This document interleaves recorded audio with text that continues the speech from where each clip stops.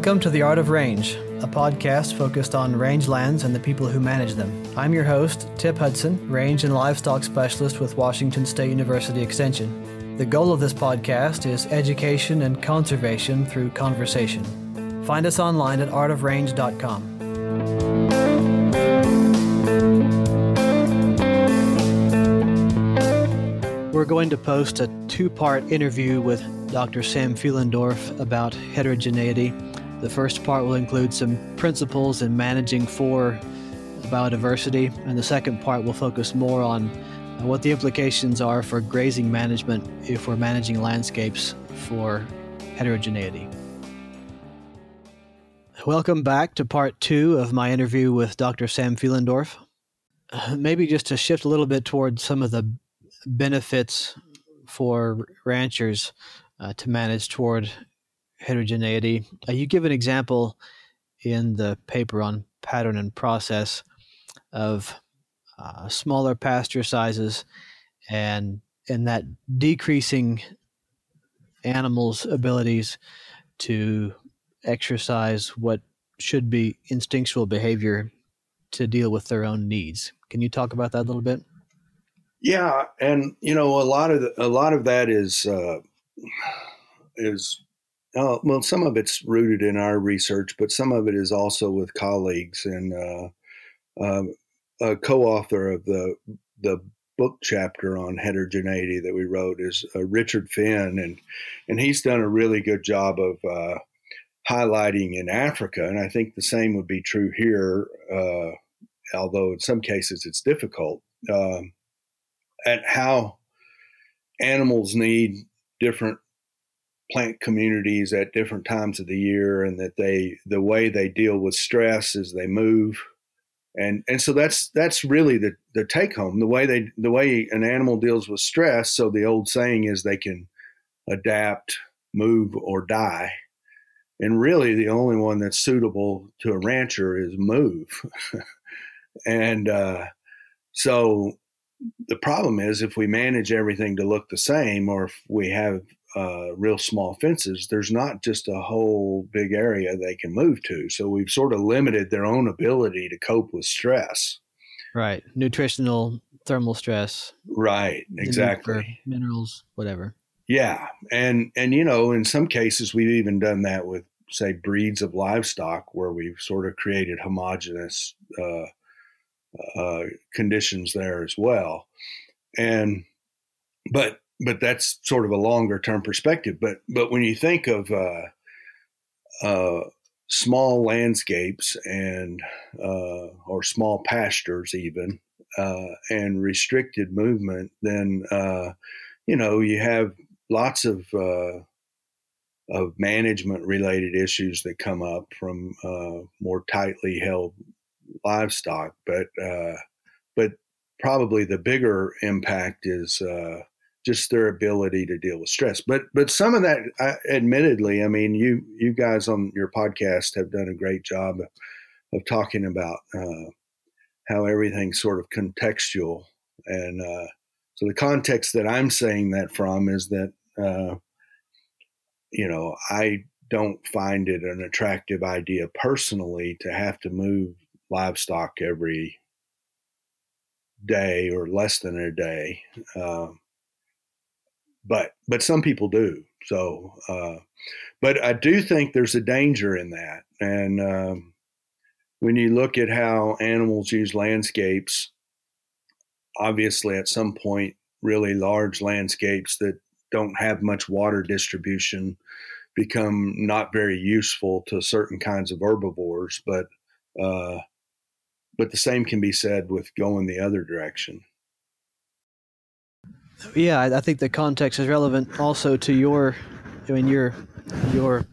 physical context there in Oklahoma, is that you're surrounded by typically smaller management unit sizes and probably significantly more homogeneous pastures than what we would see if you go just a little bit further west from you. That's definitely true, and it's curious that even regions that have pastures that are smaller on average than 100 acres, the primary grazing conservation that's done there is cross fencing and water development, even though that's sort of not a critical issue. But and I have worked in larger landscapes and in more arid systems, and there's definitely a difference. And it's sort of like, it's interesting to find the similarities and the differences that occur across different regions, because they're both real and in a lot of ways more informative from a broader picture. Yeah, in some respect, it feels like we're going back to the future a little bit in the effort toward letting animals exercise some of that instinctual wisdom. I work with a rancher here on not a very big grazing lease, but about a 5,000 acre area.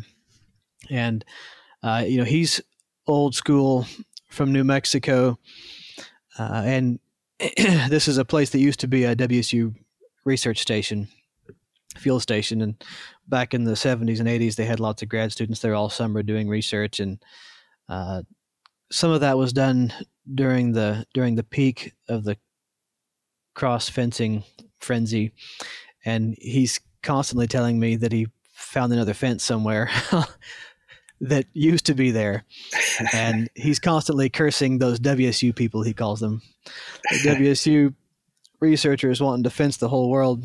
He's constantly wanting to take fences out because he prefers to herd the animals and let them go where they want to go, and then, place them periodically so that they can best meet their own needs, and is moving away from extensive cross fencing. Yeah, and I encounter, and it's entirely instinctual on his part, not academic. Right.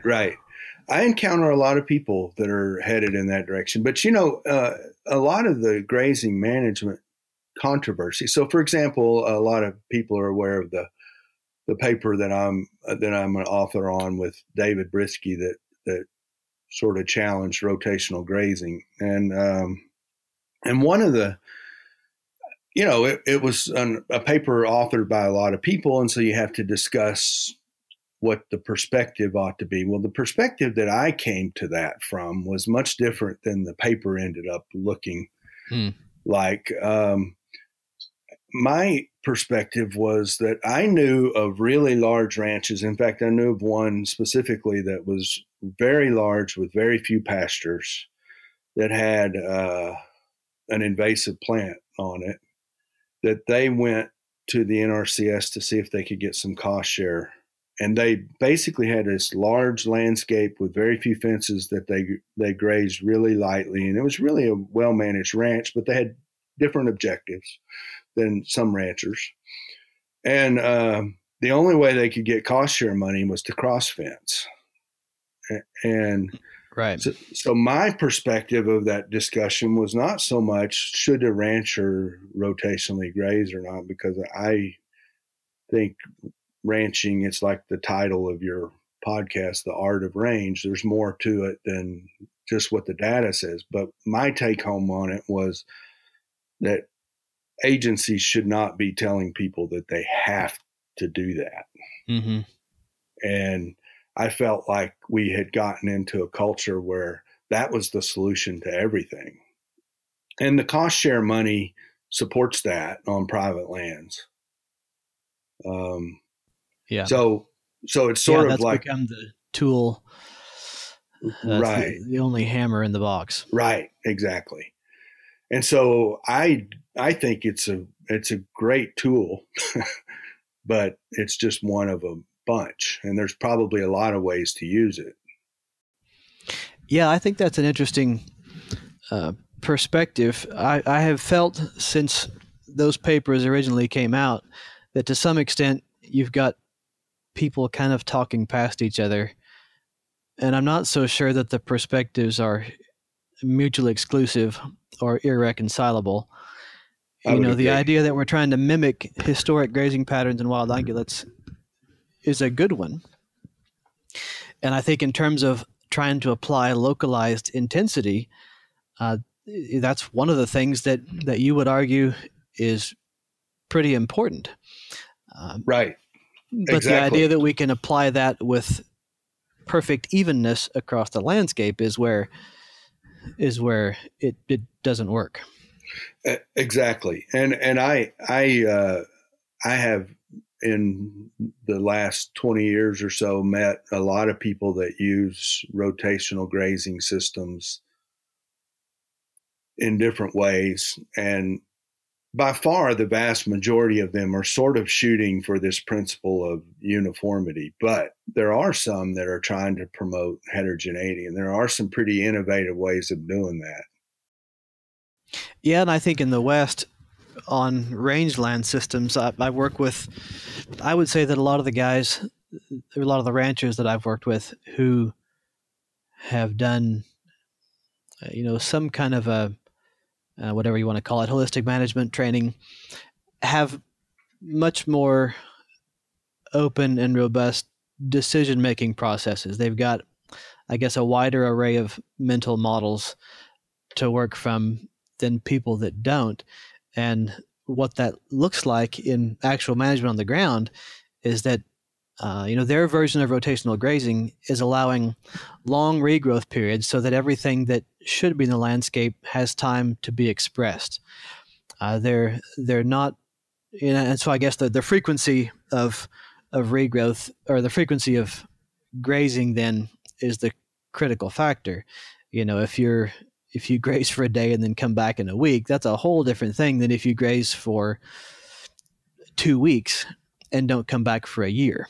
Right. I mean, Exactly. there's a wide range of variability in the term rotational grazing, and those tend to be beneficial. They sure can be, and you're right. I mean, if you read some of the really management intensive stuff, it's really focused on holding the vegetation at a sort of constant height and the uniformity sort of thing. But there's a lot of different ways that it can be done, and there are examples out there for sure. One of the ideas that really stuck with me from my reading and interview with Fred Provenza is that nature fills voids with individuals, not populations. There was somebody from California who was talking about mineral consumption that they were doing some research on, I think on some Forest Service land in the mountains of California, and they had a way to weigh the amount of mineral that individual cows were consuming, and found gigantic variation in amount, variation in frequency, variation in timing. Some cows would come and gulp down 3 pounds of mineral at one time and then Wow. not come back for a couple of weeks. Other cows would show up, every day or every other day and just take a couple licks. But in thinking through, how do we manage for this? It seems like one of your arguments is that if we give animals the freedom to meet their needs kind of on their own terms, that likely is good for the animal and good for the rancher's bottom line, instead of assuming that we know what they need to eat and when and where. Right. Yeah. And, rooted in some of this, there's a lot of, as you know, there's a lot of foundational work from long ago. But I find it really interesting that, and this relates back some to the Dijkstra House discussion. When you look like in this part of the world, there are the big four grasses are really important, at least in tall grass prairie, and that's big blue stem, Indian grass, switchgrass, and little blue stem. Well, everyone thought those were good. Cattle love those, and so they really forced the systems to be more uniformly dominated by those plants. Well, what happened is it ended up that they had to come up with special livestock management approaches, because those plants are really high quality forage and really good, but only from about middle of April to the middle of July. Yeah. So so then they, so the best system is just stocker cattle really intense during that period. So it's and that doesn't even consider that the individual variation that you might have, but the idea of sort of just really narrowing in on the dominant, most productive plants has led to nutritional simplification, both in time and throughout time, Mm-hmm. that is really difficult to deal with from a management standpoint. So I guess the point I would make related to that is that's in part because we actually, the range profession sort of incorrectly pointed everyone to the wrong target. And not to say, in fact, the management systems that are focused on those 4 dominant grasses have adapted really well, and they're very productive. They're just very limited in their options. And so I do think that there's, if you start thinking of the world as heterogeneous, then the Provenza comment starts to make more sense as well. And all of a sudden you start to see variability at a lot of different scales and different kinds of variability.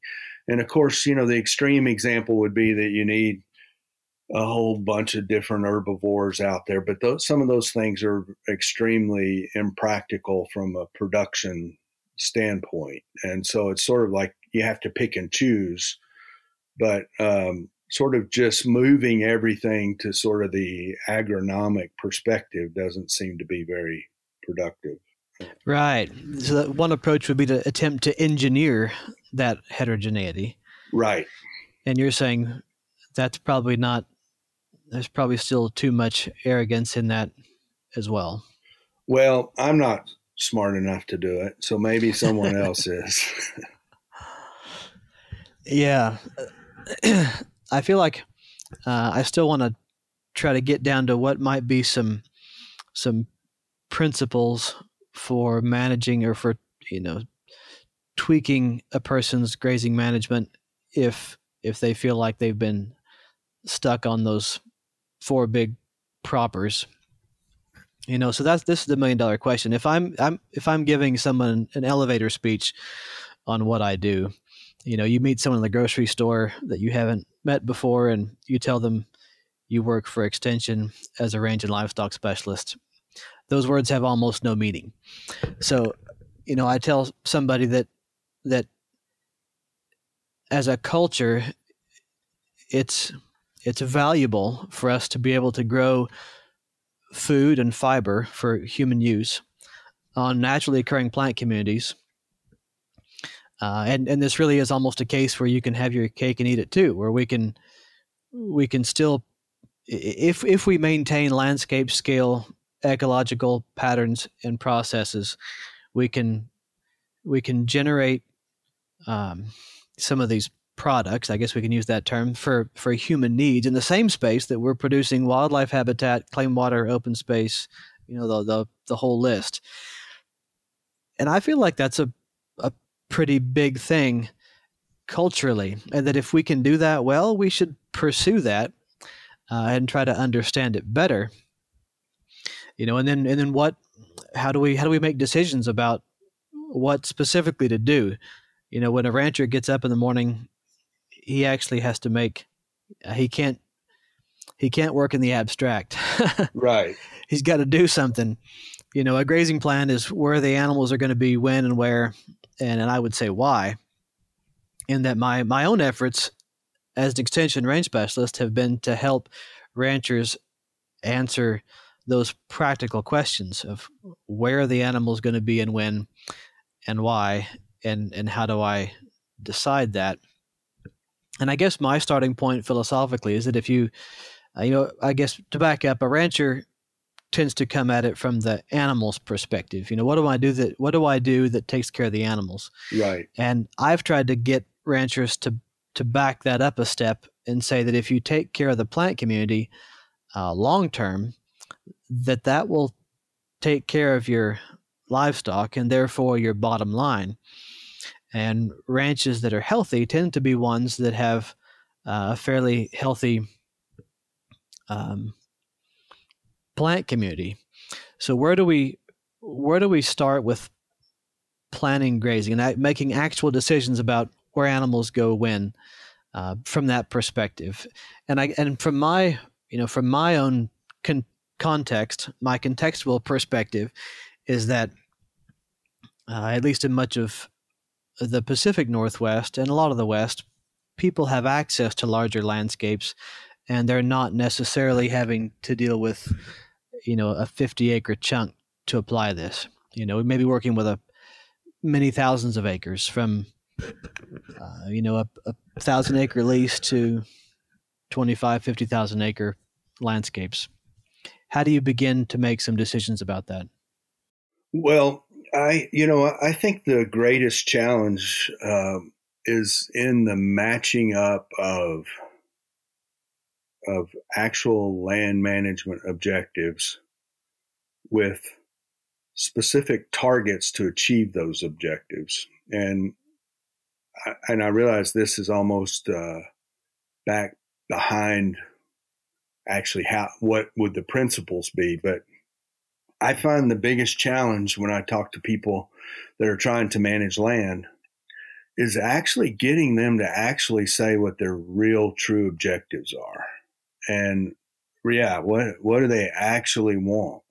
And in fact, often it'll be, well, I want to manage the land for the future or something to that effect, which is really good, but it's sort of like, well, okay, but you want to get livestock production, but okay, there's also all of these other ecosystem services and goods, and so it seems to me like the first real big issue is a solid set of objectives that are attached to targets that would achieve those objectives. So sort of like the example I gave earlier of the refuge manager who had well-defined objectives, but the target didn't match the objectives. And some of that is the challenge that often we may not know what that target is, but in fact, this conservation of pattern and process, that paper developed from me being asked to participate in a symposium where I was supposed to talk about how different would the rangeland profession be if the origins of it had been, let's just do conservation on rangelands without a focus on livestock production. And there's a lot wrong with that assumption, but that's what I was asked to talk about. And so it kind of grew into this interesting discussion that then I tried to relate back to modern range management. But I think the assumption had always sort of been that good range management is good wildlife management and good water management, and all of that can be true, but it is so dependent upon linking the objective to the target and sort of the feedback loops in there as well, but also then ultimately honestly recognizing the trade-offs, because most, if you were going to manage the Great Plains for conservation of biodiversity, you would have to have the entire Great Plains, and nobody has that. So you have to just rationally recognize that some things are going to be harder to do at the same time as some other things because you don't have a large enough piece of property. But to me, that's the first hurdle. Then beyond that, to actually come up with principles. And in fact, at the end of the paper, I sort of thought, we had those four propers, so maybe I would try and come up with my own versions of those, and they're not very satisfying because they aren't very concrete. But I hope that the public will recognize that that I'm suggesting that they shouldn't be very concrete. So large landscapes, that's the most important thing, to be able to do a lot of different things. I still think stocking rate is very important, and so forth. I obviously a heavily overstocked landscape sort of limits the amount that you can do with that from a lot of perspectives. But similarly, maybe an understocked landscape. But the general principles would be sort of nothing. No single condition is right everywhere. Management should be flexible, and I think that's one of the challenges, is that the natural resource management pathology doesn't allow that to happen. And landowners are hands or land managers' hands are often tied, and on the one hand, a piece of land may look bad because it's overgrazed, and on the other hand, they might be promoting prairie dogs on another piece that would have similar landforms. So it's sort of like this top-down confusion. Not to mention that more flexibility would be a strong. I've found it to be really interesting as I've gotten to get along in my career a little bit. I've been invited to talk in a lot of different environments, and my education is rooted in range, but I've gotten engaged in the in conservation biology and organizations like that, and it's really interesting how much lack of understanding there is between disciplines. And I think that that's something I really tried to do a better job of, is to try and write papers that might be common sense to the range community, but maybe it's more addressed to the conservation community, and then do the same thing in the other direction. Because I do feel like your earlier statement that these large landscapes that are where we want to have goods and services, including livestock production, or a way to have our cake and eat it too, is exactly right. But I don't think that's widely appreciated outside of the rangeland community. And I do think that conservation biology can teach the rangeland community stuff as well. But and there's some legitimate trade-offs there. I mean, as you mentioned, if I'm a rancher, say on a 25,000 acre landscape, and I'm managing with a fairly light stocking rate, the rancher recognizes that he has the same fixed costs whether he's got 200 pairs there or 400 pairs there. And he senses intuitively that because he's been managing pretty conservatively, he could very likely bump his numbers to 300 head probably without much loss of ecosystem functionality, at least not in most years. Right. And so, there's benefit to him in terms of profit of bumping his numbers, and likely could. But there probably is some loss of other ecosystem goods if you do that in terms of habitat. Yeah, there's a real desire to be extremely idealistic in the conservation community, and I get it. But the reality is everything has trade-offs, and I think until we can actually have a discussion about those trade-offs and acknowledge that I mean, even if you're just wanting to do conservation, I quite a few years ago got invited to Wyoming to work to interact with sort of at the interface between conservation people and ranchers, and the ranchers were in a horrible situation where they had I don't know, 6 or 7 candidate species to be listed, and they all had very different habitat requirements. And everyone was sort of yelling at each other about what the land ought to look like. And if you're the species X biologist, then you think everywhere in the world ought to look like what species X requires. And if you're species Y, that's not good. And it just can seem almost, impossible to overcome. And the challenge is, well, can we come up with some principles? And I think we could, but I honestly think I need help doing that, and I actually need a lot of help from people that are more familiar with how to manage land.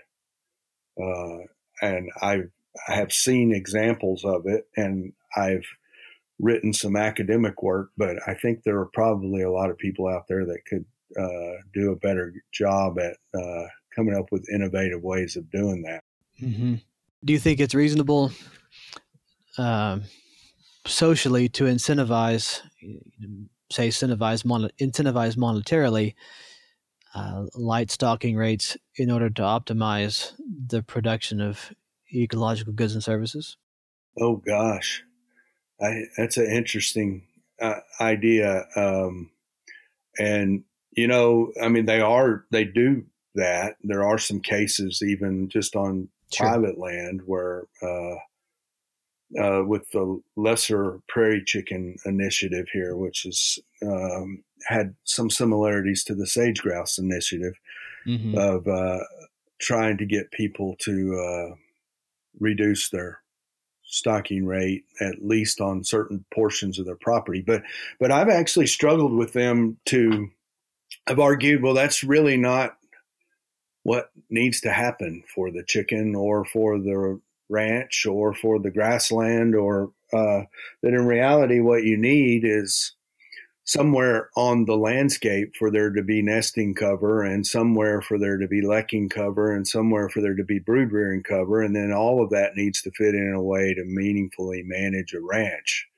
Mm-hmm. And which I do think and I do think we've come up with some specific ways to do that, but I imagine there's a lot of different ways that could be done. It would be fun to lock a bunch of people in a room and make them come up with 10 different ways to do something like that. Yeah. No, I agree with you that one of the more productive spaces that we occupy as range professionals is this area between the world of conservation biology and the world of the rancher. Those are two groups that tend to be fairly antagonistic toward each other, at least in private, but actually have remarkably similar goals in terms of what needs to be on the land. And it seems like there's some low-hanging fruit there. What Rick Knight calls the radical center. Yeah. And there is a lot of room for cooperation and collaboration there. It is important, though, to rationally sort of say, yeah, but some of these things do have trade-offs. Right. The prairie dog example is one that I know. My grandmother homesteaded northeastern Colorado, and in her later years, she would often say there were a lot of things they did wrong. But the one thing she wasn't willing to wobble on was that she did not like prairie dogs. And so, there are some things like that I think we have to recognize, that whether they're cultural or they're truly ecological, but that there's no win-win sort of solution, or that it's a lot more difficult. At least not on her place. Right. Exactly. But I do think that, and I, occasionally you see some indications that the world is moving away from the simplified cows versus no cows, or cows good, cows bad. Right. But also occasionally you see it slip back into that discussion. So, well, I can think of several benefits, or what I think are likely benefits to ranches of grazing for heterogeneity, and I'd like to conclude our conversation with some of that, and you can tell me whether any of this has some support in scientific literature. It seems like, as a general principle, animal health is supported by biodiversity. That when animals have access to a wide array of plants at various stages of growth at different times of the year, that they're going to select, whether they're wild animals or domestic animals, they're going to select individual plants and plant parts that meet their needs, and that has a definite, tangible benefit to a ranch's bottom line. Do you feel like that's borne out in reality, or is that pie in the sky philosophy? A little of both, but not totally pie in the sky. Just that I think some of that there's some of it is a good hypothesis. Some of it has been tested, but there are some other aspects of animal health that have come out. We did some studies here, and of course, this is also connected with the whole pyrrhic herbivory. So it's not just generic heterogeneity. It may have a connection to fire as well, but where tick numbers and hornfly numbers were managed by providing this patch structure, these animals grazing very heavily on local spots that had been burned, they ended up with much lower pest. So that's another aspect. The diet thing, and I heard, and I'm intrigued by that. And the stuff that Fred Provenza talked about on your podcast is very intriguing, that, the connection between diversity to animal health and then even to human health. Yeah. Is very fascinating. And I think so when I said it was pie in the sky, I don't mean that it's not true. I just mean that some of that, it's sort of varying levels. There are some indications that might be the case. And some of Fred's things about self-medicating livestock, that self-medicate from diet, that's a great example of that. So I do think there's quite a bit of indication that there's some value in that. Another idea that seems for sure possible and maybe supported is that you've got more stable forage production if you have botanical diversity, because you've got different plant species that will respond differently, both positively and negatively, whatever negative might mean, to different kinds of disturbances. And so if you're managing for heterogeneity, you should have more stable forage production, because you don't have all your eggs in one basket. Does that work out? Yeah, and in fact, I can think of two examples that I've worked on. So you had Brady Allred on, and when Brady was here, he actually did a study where we looked at numbers of patches in a tallgrass prairie from 1, which isn't really a patch, to 8. and we looked at livestock production over, I think it was 6 or 8 years. I don't remember exactly, but it basically, so what happens is if you manage everything uniformly for the most productive system, then you get, when it rains a lot and the conditions are right, you do get more production. But the rest of the time, you actually get, it becomes strongly dependent upon rainfall mostly. Right. And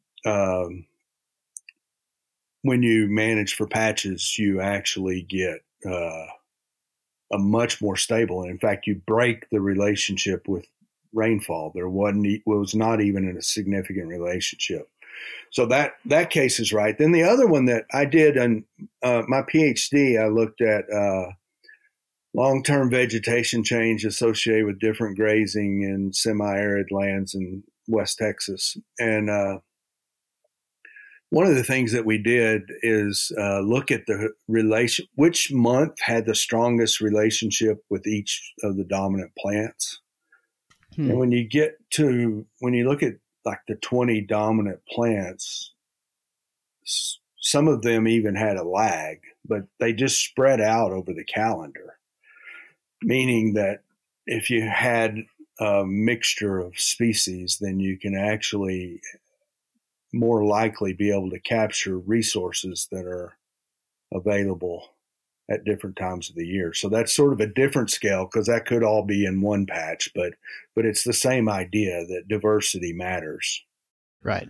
And one other, I guess, ramification of that is that if we maintain a variety of grazing use pattern, and grazing is one process interacting with other processes in a landscape, so that you've got a mosaic of plant species, a mosaic overlaid on that with degree of grazing intensity and utilization, that will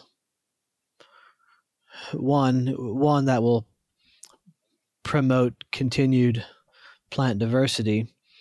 But a lot of the research on the relationship between grazing and fire has shown that yes, you have some reduction in fuel, but more importantly, you have some breaks in the continuity of fuel, and so that affects the spatial extent of fire and the severity of fire, and therefore, how many perennial plants get killed by a fire. And so maintaining this diverse pattern of grazing use helps avoid catastrophic fire. So you would say we shouldn't be afraid of fire. We just don't want 5 counties to burn all at once. Right. And in fact, I would say, and we've done some of this, but I think there's plenty of room for a lot more about how to use fire and grazing to make a system or landscape that actually absorbs fire instead of is destroyed by fire. And a lot of that is perspective. But I think using grazing and fire can make it where fires will still occur, but when they do, they won't be quite as devastating. And we have a recent paper.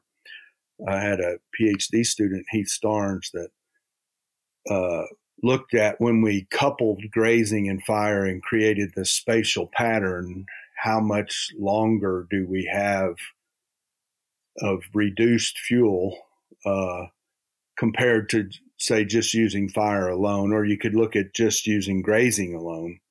And the idea is that the space, really, you need the spatial pattern, and you need the two interacting together. Part of the challenge, and some of this is local to this region, but in terms of fire, if a fire here, you have, if you don't graze it, then you have enough fuel in terms of just fuel loads in 6 months to have an uncontrollable wildfire. Mm-hmm.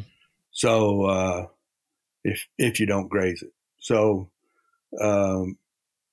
that would be very different in different landscapes. But the idea that that fire could be used to help absorb fire, or fire and grazing could be used, is and I've worked on it a little bit in other environments than here. Some in Montana, and I know colleagues that are thinking about that, including the guys at Burns and others. But I do think that the mosaic of different conditions would make absorbing fire in a landscape the evidence just shows that it will. So, and we've done that with field research as well as modeling and other ways. I know we may have gone a little bit long here, but I'm not sure that we got through the 6 new principles for conservation of pattern and process, and I'm not quite sure where we left off. I know for sure that you said that having large continuous tracts of rangelands, or whatever we want to call them, large chunks of land is really important in order for these different patterns and processes to exist and interact with each other. I think you mentioned that stalking rate is still a primary factor. If you've got 10 acres, you can't have 1,000 head of cattle on there. It doesn't matter how intensively you manage. Right. And if you've got 10,000 acres, it probably will support more than one. And then there's some range in the middle where you likely are able to maintain natural patterns and processes. Right. And the optimum probably changes year to year. Well, it does change year to year. So, right. Which is related to principle number 3, that trying to achieve uniform distribution of animals is probably not possible and wouldn't even be desirable. Right. Yes? And which originally, I was probably a bit brazen to put that one in there, but but I really wanted to say that because I sort of felt like what you said earlier is correct, and that is that it mostly can't be done. But then that begs the question: well, then why is that 2 of our 4 proper principles? If and I think the real rub there is that the propers say proper distribution and proper in space and proper distribution in time, but really no one ever really questioned what proper was. So right. those principles can hold up if you just broaden the way we think of proper. So if you think proper is uniform, then number 3 is counter to those 2. But if you don't, then the 2 propers still hold. Yeah, and I think you mentioned in the paper that the idea of distribution partly came out of the combination of applying a moderate leaning toward heavy stalking rate, ending up with pretty heavily used critical areas like riparian zones. Right. Which wouldn't be a big deal if there was some temporal diversity in that. But when that happens every year, then it becomes a press disturbance instead of a pulse disturbance. You could sustain that kind of heavy use in a riparian zone if it happened once every 5 years, but not annually. Exactly. And that's one of the things that really bothers me about the politics of grazing in the West is how much of it is based on photographs, which photographs can be really useful. I'm not, as your earlier podcast have said, but I think dishonest photographs can also be very useful to the people who are trying to be dishonest. And sometimes it's not willful, but if what you just described happened and someone was there to take the picture the wrong year, then there would be all kinds of challenges. But I think you're exactly right.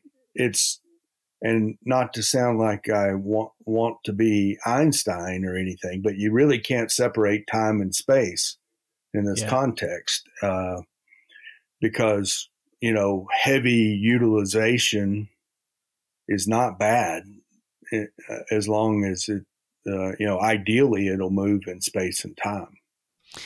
Yeah. I remember Kendall Johnson saying in a class one time about the history of land use in North America, uh, that he had read some accounts of Lewis and Clark coming across the Great Plains, and they would describe coming through in May when you've got waist high grass, butterflies everywhere, flowers are blooming, the antelope are prancing around through the grass.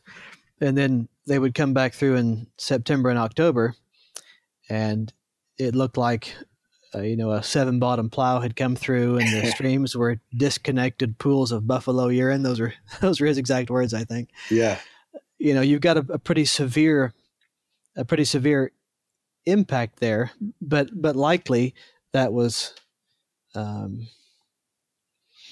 not homogeneous across the Great Plains. That was a spot that had that kind of impact, Right. and it likely wouldn't occur again for some time.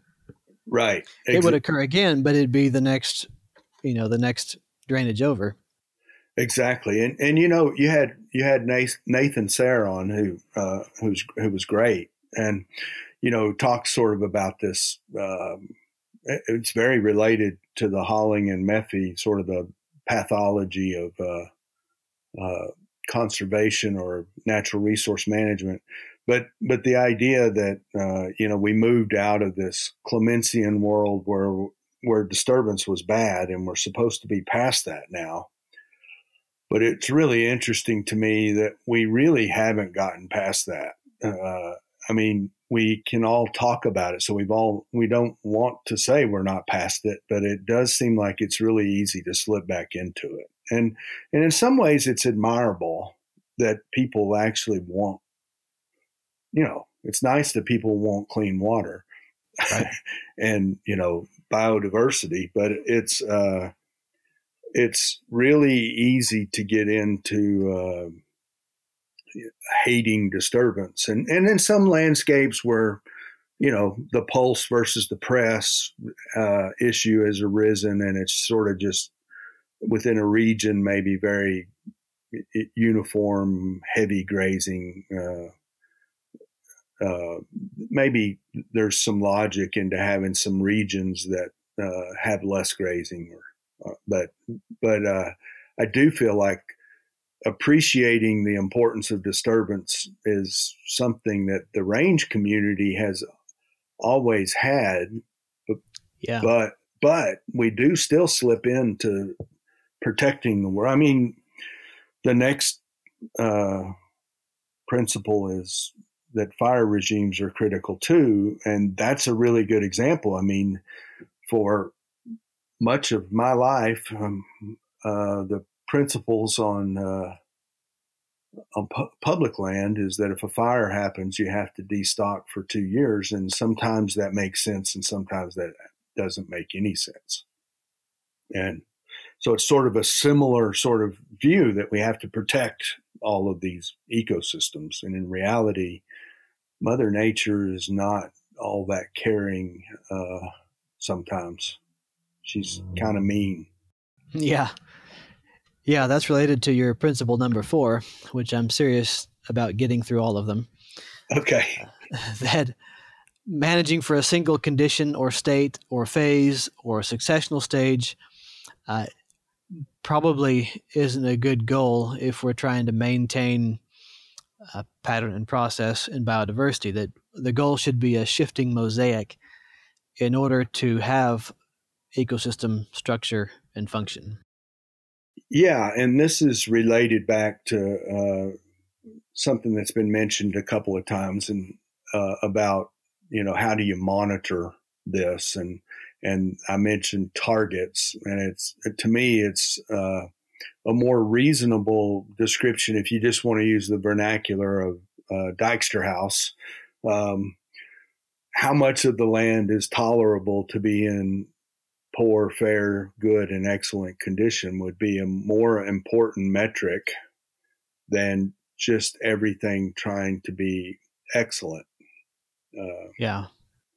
And, you know, there are lots of reasons to have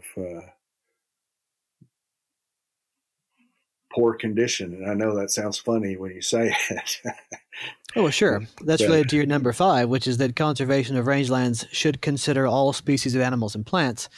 And you've talked a couple times about different kinds of wildlife species that require what we would otherwise call early serial conditions.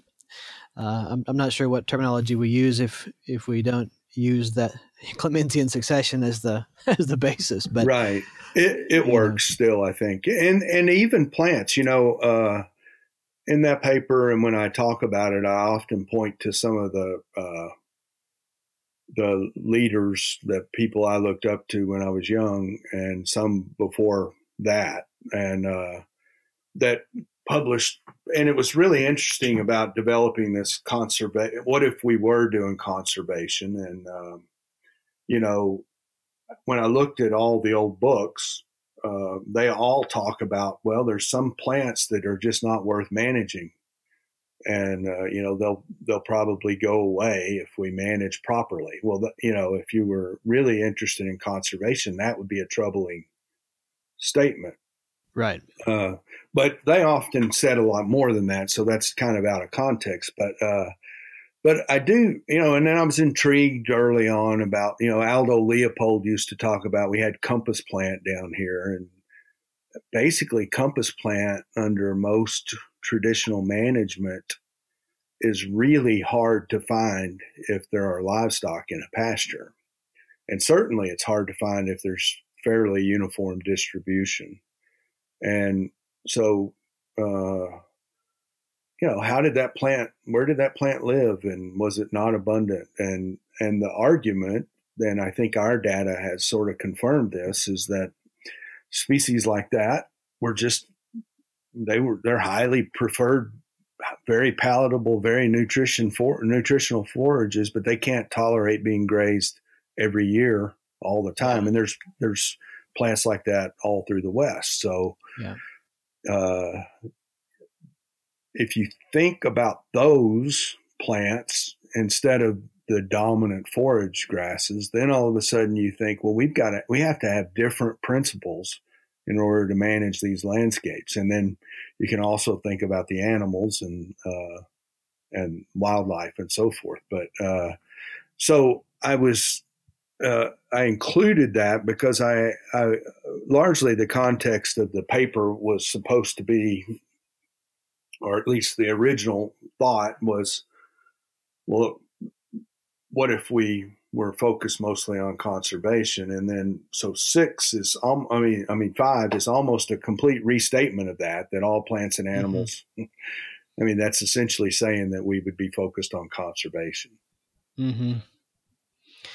I think your principle number 6 is a good concluding statement for the interview. You've given me a lot of your time, and I'll let you off the hook here in a second. Number 6, you say disturbance regimes such as fire and grazing are as vital to ecosystem structure and function as climate and soils. They must be viewed as interactive processes if we're to have any hope of maintaining biodiversity. That's a pretty broad and strong statement.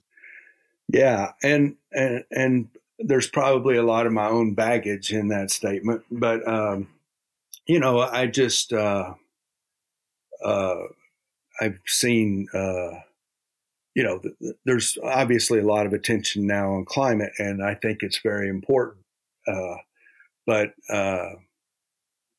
but when I walk in the range community as well as in the conservation community, I think that the general understanding of how these ecosystems are structured, and also how they were structured, is not well understood, and that if the climate changes and or even if it doesn't change, but all those other things change, everything's going to change too. So it's sort of just to get those all up on the same level field. And in fact, not long ago, I was asked to write a paper about the whole rewilding concept, which can give you can give a lot of people heartburn, and rightfully so.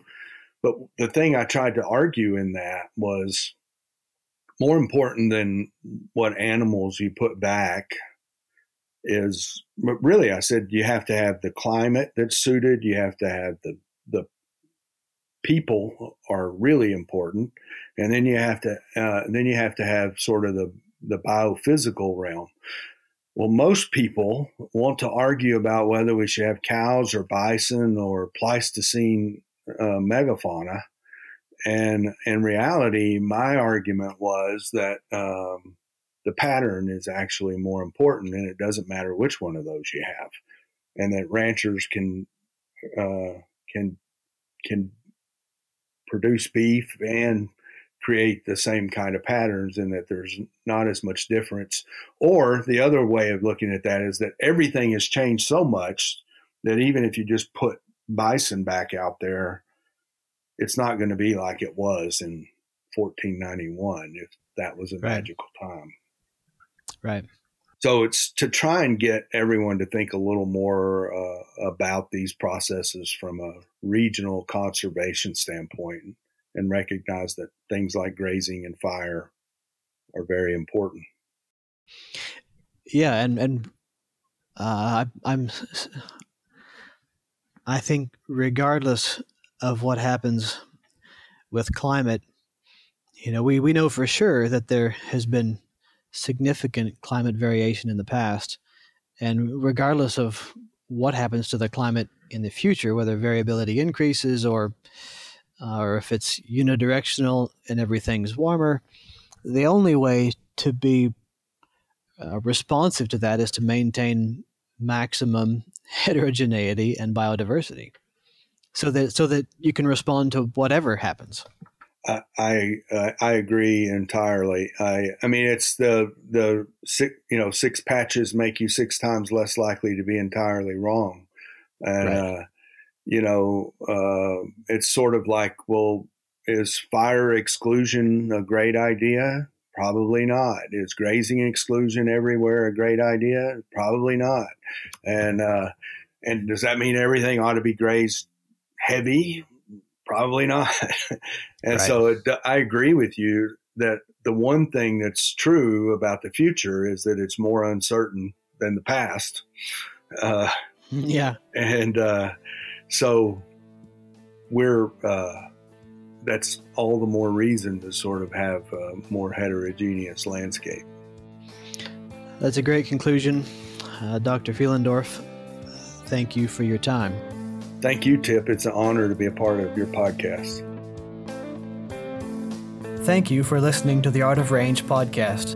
You can subscribe to and review the show through iTunes or your favorite podcasting app so you never miss an episode. Just search for Art of Range. If you have questions or comments for us to address in a future episode, send an email to show@artofrange.com. For articles and links to resources mentioned in the podcast, please see the show notes at artofrange.com. Listener feedback is important to the success of our mission, empowering rangeland managers. Please take a moment to fill out a brief survey at artofrange.com. This podcast is produced by Connors Communications in the College of Agricultural, Human, and Natural Resource Sciences at Washington State University. The project is supported by the University of Arizona and funded by the Western Center for Risk Management Education through the USDA National Institute of Food and Agriculture.